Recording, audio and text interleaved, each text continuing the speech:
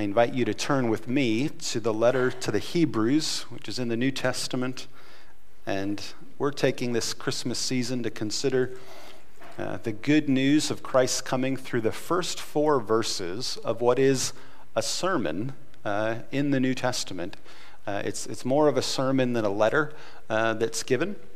And so we have this opportunity to look back on it and over 4 weeks to just go through 4 verses, because there is so much packed into the introduction of this message given in the first century that we can then reflect on the goodness of who Jesus is through it. And so we will have our normal services at 10 a.m. in December, but we also invite you, if you're able, on Christmas Eve at 7 p.m. to join us for a full family candlelight service on Christmas Eve at 7 p.m. As we'll continue exploring what is here in Hebrews chapter 1. Bless you. We'll read the first 4 verses. It says, "Long ago, at many times and in many ways, God spoke to our fathers by the prophets. But in these last days, he has spoken to us by his Son, whom he appointed the heir of all things, through whom also he created the world.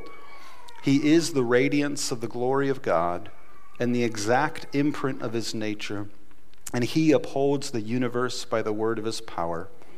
After making purification for sins, he sat down at the right hand of the Majesty on high, having become as much superior to angels as the name he has inherited is more excellent than theirs." And that'll conclude our service, or not our service. Some of you would say amen if that was true. That'll conclude our reading at the moment. We'll soon find out if that should have concluded our service or not.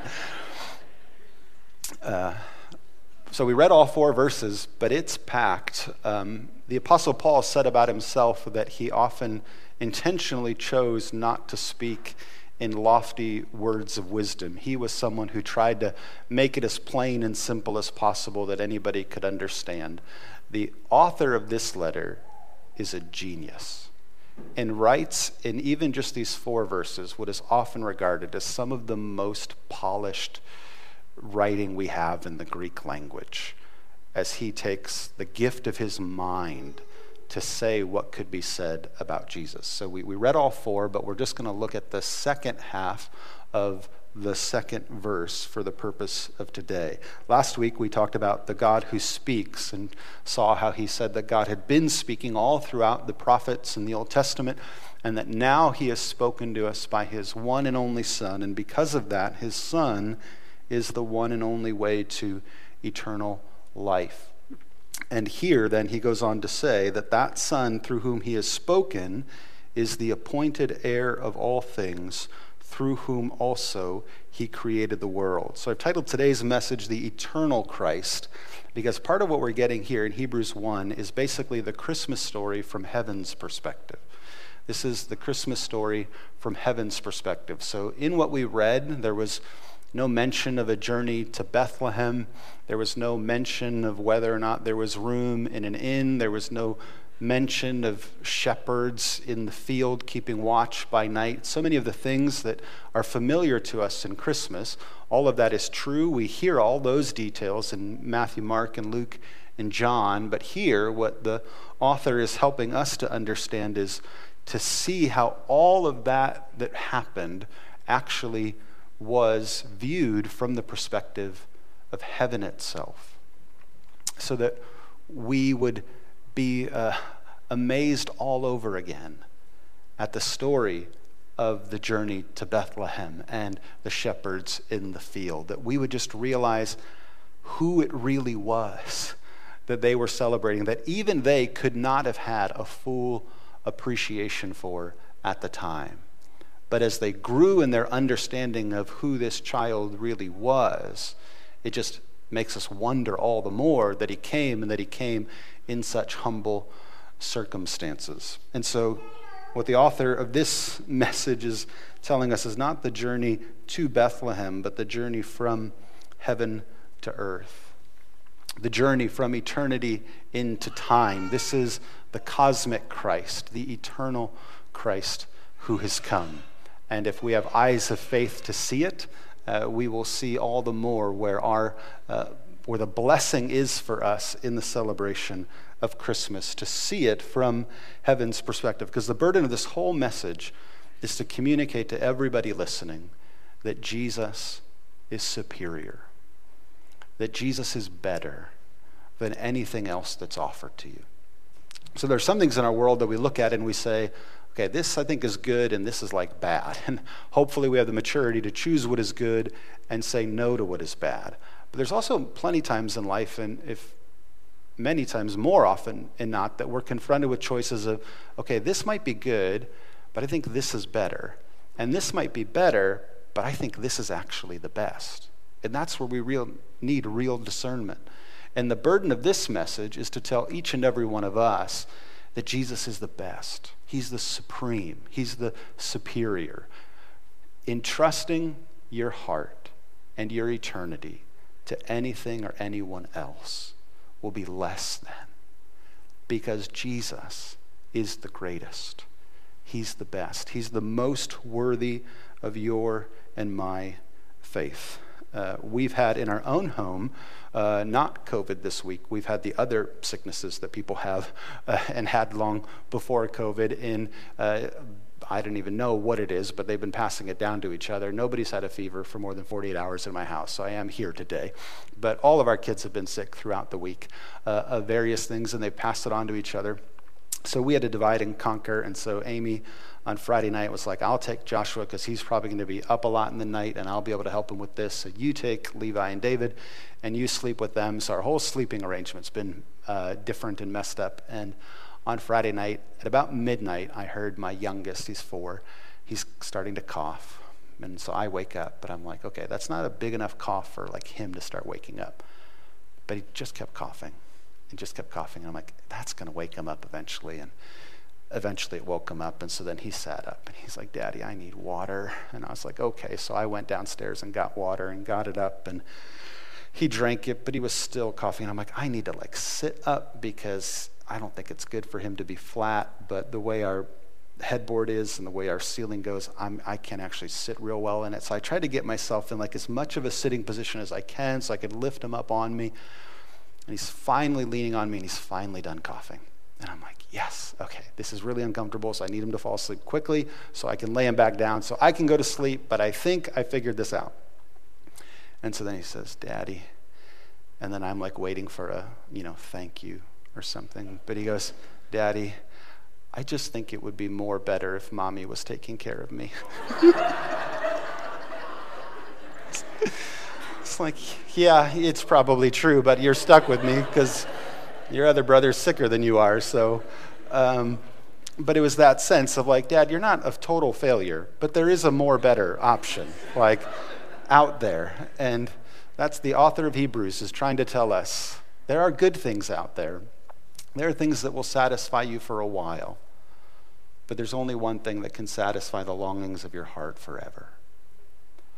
And he has no desire to waste your time or mine offering us lesser things, but to say, pursue the best thing, the greatest thing that's out there. Consider this from heaven's perspective. And so it wasn't just that the angels, sang and the shepherds got to hear the announcement of the coming of the king, but those very angels knew that the one who came was more superior than them.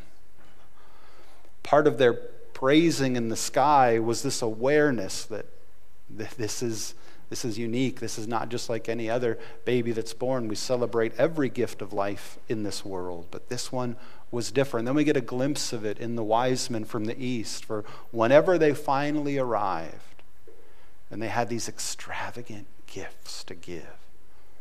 And Mary and Joseph would have been just in awe of, why would you have this level of generosity over our child that's born? And so we got glimpses of it along the way in the story, but as we learn more about Jesus, as we see his ministry unfold, it only shows us just how worthy he really is of our affection and our trust.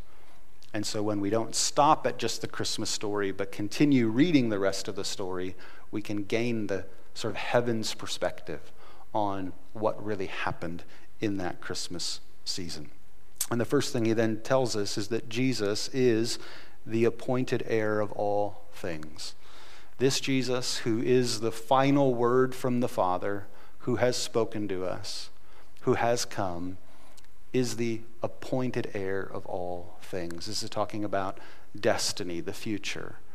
So it wasn't just worship that took place at his birth from the angels in the sky or the wise men who then came from the east, but there is coming a day when from every tribe, tongue, and nation, they will worship him.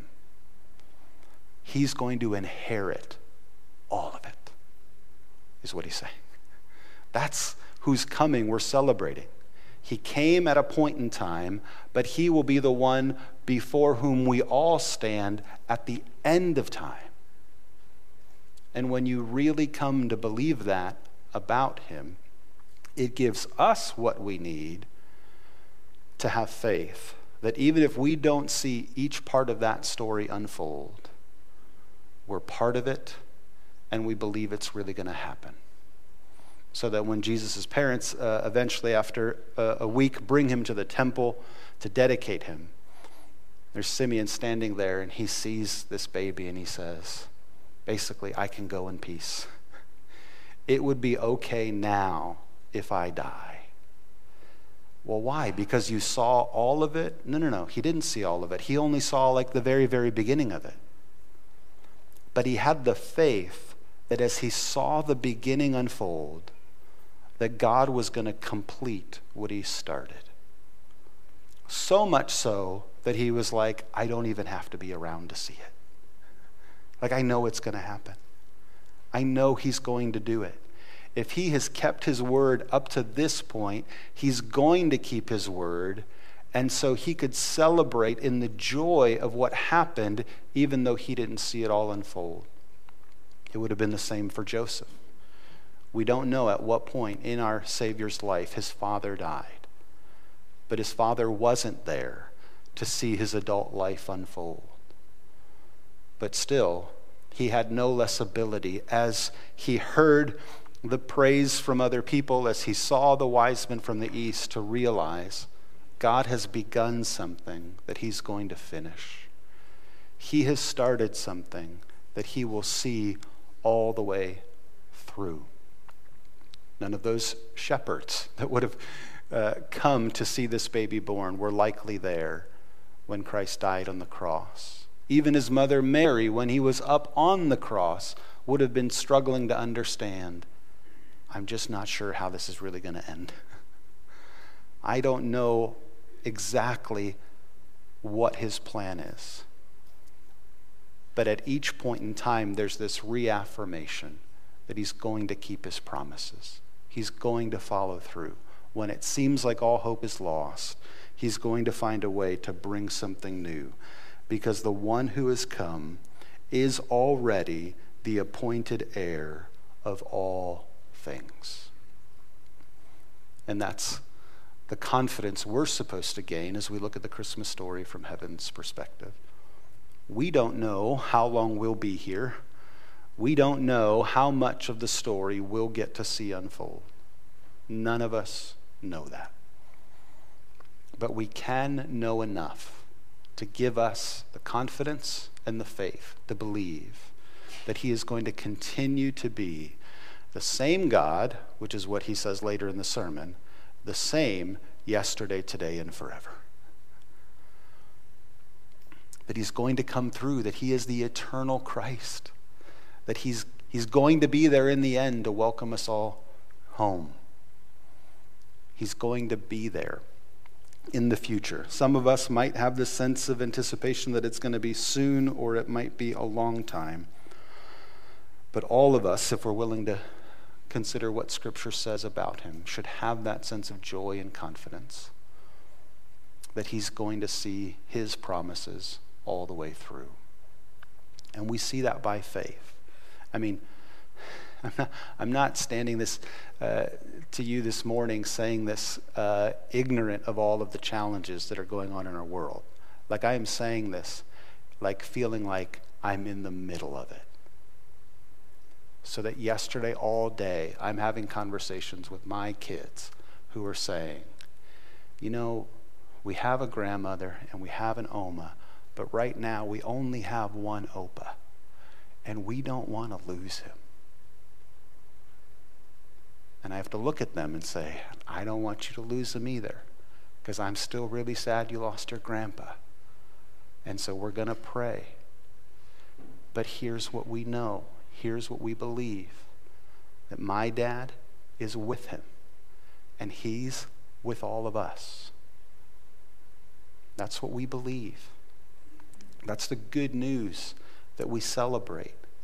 And we believe the whole world needs that. Because the uncertainty of this and the challenge of this is hard enough. And so we need help and hope from outside of ourselves to say, is there someone who can be up there with all of them and somehow down here in the midst of all of this? Who do you put your faith in to do that? Who do you trust to be able to handle all of that? I can't handle all of it. I don't think you can handle all of it. I hope you don't take that as an insult. I don't think all of us together can handle that. So who do we look to for hope? The author of this message is saying, look to the one who is the appointed heir of all things. Know what each and every one of our destiny ultimately is. It is to stand before him.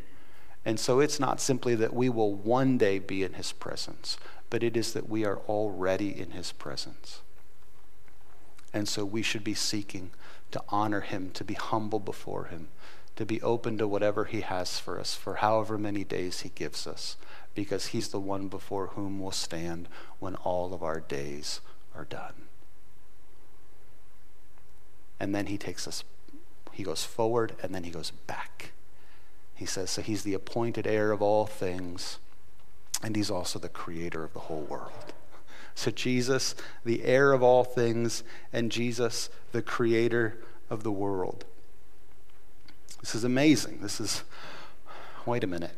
You mean his story didn't start in Bethlehem? No, it didn't. He came from heaven to earth. He was born at a point in time. We celebrate that we are in the 2021st year of our Lord. But what we're celebrating is that the one who was born was actually the one who made it all. The creator of the world. That's how John's gospel opens, that in the beginning was the Word, and the Word was with God. And not anything was made that was not made through him. Really? He made all of this? Yes. He created us. So it's not just that he's here on purpose, it's that you're here on purpose. And I'm here on purpose. That we're not just a random accident to be here. Whatever challenges we might face and whatever struggles and uncertainties might remain, he's now taking us back to say, whenever you doubt why you're here, or if you matter, the one who is the appointed heir of all things, before whom we'll stand, is the one who said yes to you and me being here. Is the one who said yes to you and me existing. Is the creative one who brought us here. And he didn't have to do that. And nobody made him do that. Out of love, he created the world. Out of joy, he made it. And so out of love, he came into the world to save what he had already made. Because it was his, because he cherished it, because he loved it. And so whether we look forward to our destiny or back to our history, we believe that the Christ who has come is the sovereign one over all of that. And that's why we sing for joy. That's why we celebrate. That's why we're not exaggerating when we say the heavens roar and the angels sing at the one who was born and the one that we celebrate. Do you have that faith in him? That for everything you don't know about the future, you can entrust it to him? And for everything that you wonder about and why you're here or how you got here, that he's prepared to share his love with you, his purpose in you being here, and in you knowing him, to enter into the joy that he has That for all those moments that you think you're alone, that you're not. And so yesterday we were then trying to think as a family of there's so much we can't do, so what can we do? And to be an encouragement. And so we had the kids make different cards and make different drawings and just kept sending stuff. And so then I said, Levi, it'd also be good maybe if we find, he has like a devotional book by Sally Lloyd Jones called Thoughts to Make Your Heart Sing. And I said, what if we find maybe something in there that you think would be just really encouraging to hear, and we can send it to Oma, and she can play it for Opa while he's in the room. And so we found one based on Psalm 139. And so here's Sally Lloyd Jones, narrated by my son, reflecting on the wonder of our creation expressed in Psalm 139. Did you just end up here on earth? Was it all an accident? The Bible says it wasn't a mistake or an accident. It was a plan. You didn't just end up here. God put you here on purpose. God wanted you here, and he had to have you here right now because he has a wonderful plan for you, something that only you can do. Every single thing about you, the color of your eyes, your name, what you love, every day you will live, God knew before time began. Even before you were born, he loved you. You began in God's heart. You are his, made by him, made for him. Let's pray. Heavenly Father, we thank you that we can come into the throne room of the one who is the heir of all things and the one who created each and every person in this room. We thank you that you know the number of our days. You know the thoughts that are in our minds. You know all those times that we've put our trust or our faith in lesser things, hoping that another person or a new relationship or a different job or a different political figure, if any of those things would sort of be the answers to our heart's ultimate longings. And that you grieve every time we put our trust in someone or something other than you. That we would ever give our trust to anyone that does not love us the way you do. And so we pray that you would help us to repent from that. Help us to realize that you are way more better and that you are the best and the greatest. Help us to see you and all of your glory and to not miss any of it in the beautiful, humble simplicity of the manger in Bethlehem, or in knowing the names of your parents here on earth, or the towns that you lived in. Help our faith to only rise in wonder at just how great and glorious and kind you are. In Jesus' name we pray.